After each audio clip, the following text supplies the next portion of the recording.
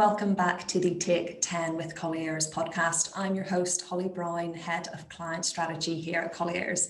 On Series 3 of the podcast, we are talking net zero carbon and all things ESG. Today's guest is going to be busting some myths around the environmental contribution of industrial and logistics and telling us how big boxes really can make a big impact. Today's guest is Helen Drury, Sustainability Lead at Tritax. Helen's passion for sustainability started right from her university days at Manchester, where she read environmental management. Her career has seen her take on roles in sustainability and CSR across the retail space, including Revo, Into and Virgin.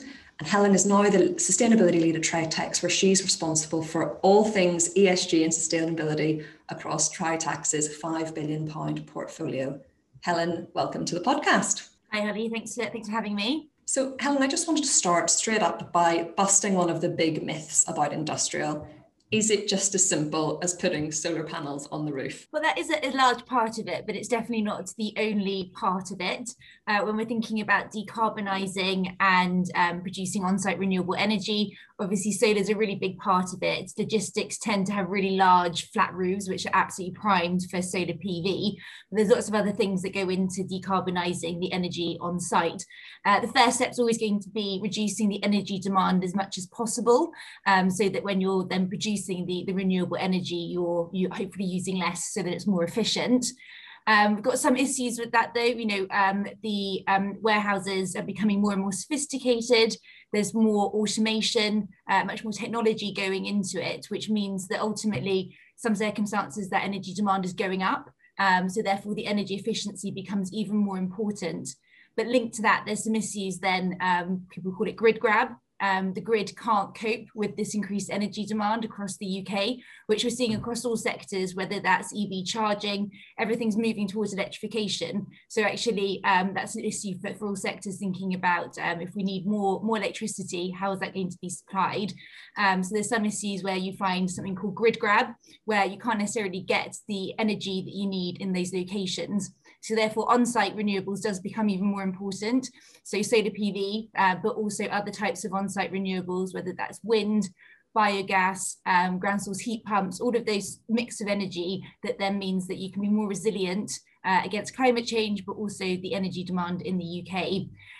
But then linked to that as well, there's also other environmental issues, so resource efficiency, biodiversity, but then also some of the social impacts as well. As more and more people are employed in logistics, those social issues become even more important.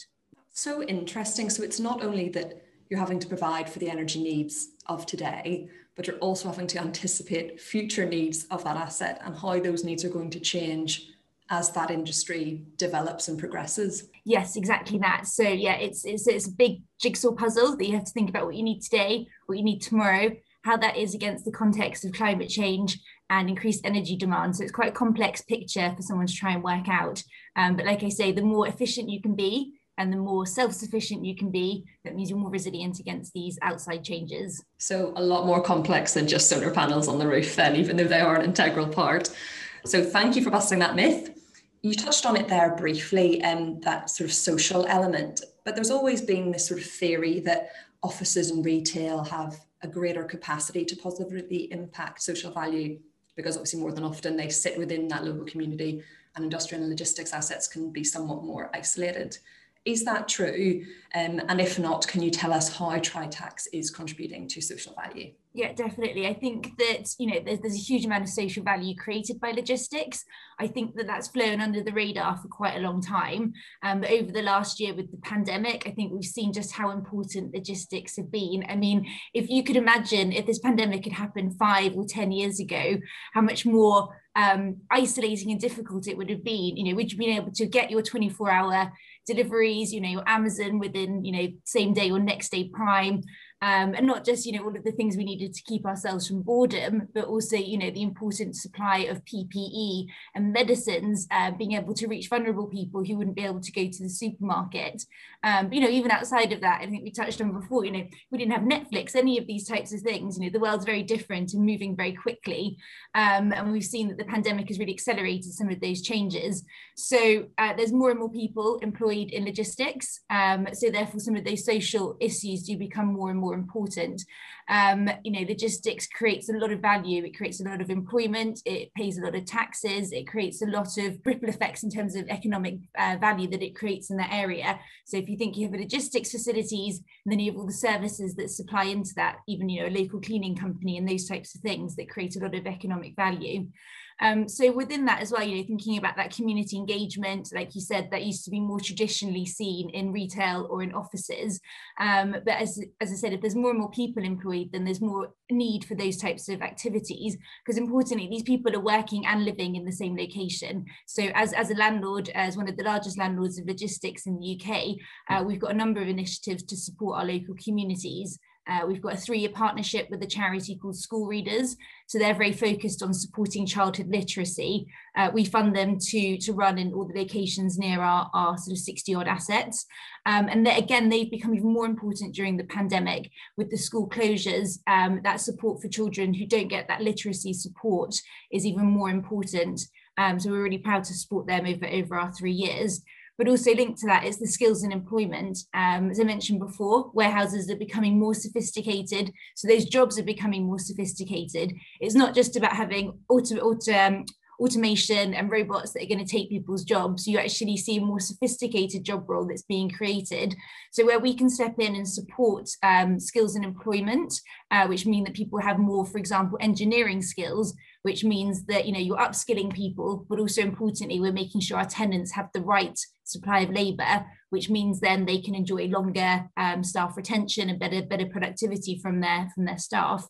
So that's all really important. And with our development partner, Tritax Symmetry, they work with a number of university technology colleges, which provide some of those technical skills in construction and logistics, which means that we're kind of providing that supply chain of labour for the next generation, essentially. And I think you'll have surprised a lot of listeners with that answer. And with this sort of relentless demand for industrial logistics, and that's been continuing for a while, I really hope that any investors in this space who are listening will take note of really how much actually can be done and sort of support and nurture that local community and workforce. So thanks for sharing that. Another area that I wanted to briefly touch on was the voice of your occupiers. And we know obviously you do a huge amount with all of your occupiers in that space, but you've got some really highly sought after global occupiers within your portfolio. What are you hearing from them in relation to ESG? And how are you delivering on those needs? Yeah, so we talk to our tenants on, pretty much a near daily basis, but we also do some research kind of annually to understand how we're meeting those needs. So outside of, just chatting to them and understanding what's happening, again, during the pandemic, that was a really great example of being able to talk to them, understanding what they needed in terms of health and safety. That meant that they could keep their workers safe and continue to operate their very critical services. So we were able to share a number of best practice examples between our tenants so that everyone could understand that, because it was something that completely unprecedented. Hate saying that word now, but in the buzzword of the last year. So actually being able to share that knowledge was really important and really gratefully received by our tenants. But we're always looking, what are those future trends? We do supply chain analysis to understand what are the things that our tenants need today and in the future, and then how can we make sure the space remains fit for purpose.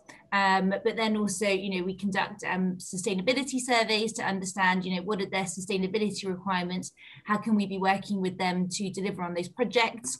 Solar PV tends to be one of the larger one of those, but then we're seeing other kind of demands around health and well-being, particularly thinking a bit more around that social side of things. So a number of ways that we're always just kind of keeping our ears to the ground and working with those tenants. And like I say, that kind of the labour and social side is something that's really coming up into the fore that we're seeing that they're kind of asking us about. But it's definitely different from the last few years. Our tenants are actively coming to us to ask for ways to collaborate around ESG. That's brilliant, and I think that's the way that you and other major investors and landlords will retain that sort of really top quality occupiers by listening to them and giving them and supporting them in their goals in this space as well. So Helen, we've come towards the end of the show, which means it's time for the quick fire question round. Hope you're ready. Okay, so would you rather plant a forest or regrow a coral reef? Regrow a coral reef. Brilliant. Would you rather build a wind farm or a solar farm in your back garden? I think probably a solar farm, just because it's probably easier to do, and living in London, probably got more space to put solar PV on. Yeah, very true. If you could save one part of the world from global warming, where would it be? So it's quite a large part, but I'd go for the oceans, just because they have such a critical part to play in regulating our climate. They basically create our weather. So if we're not looking after the oceans, it exacerbates climate change so much more. That is a very, very good answer. Okay, final one. If you could take either the tiger or the Asian elephant off the endangered species list, which would it be? Oh, elephants. I've got a real soft spot for elephants. So it would always be them. Brilliant. Helen, thank you so much for joining us today and for busting all of our myths. We really appreciate you being on the show. Well, thank you for having me. And to everyone else listening, thank you very much for joining us. You can listen to more episodes of the podcast in all of the usual places: Apple Podcasts, Google Podcasts, Spotify, and YouTube. And to find out who we have on next, please follow us on all of our social channels: LinkedIn, Twitter, and Instagram. Thank you very much for listening.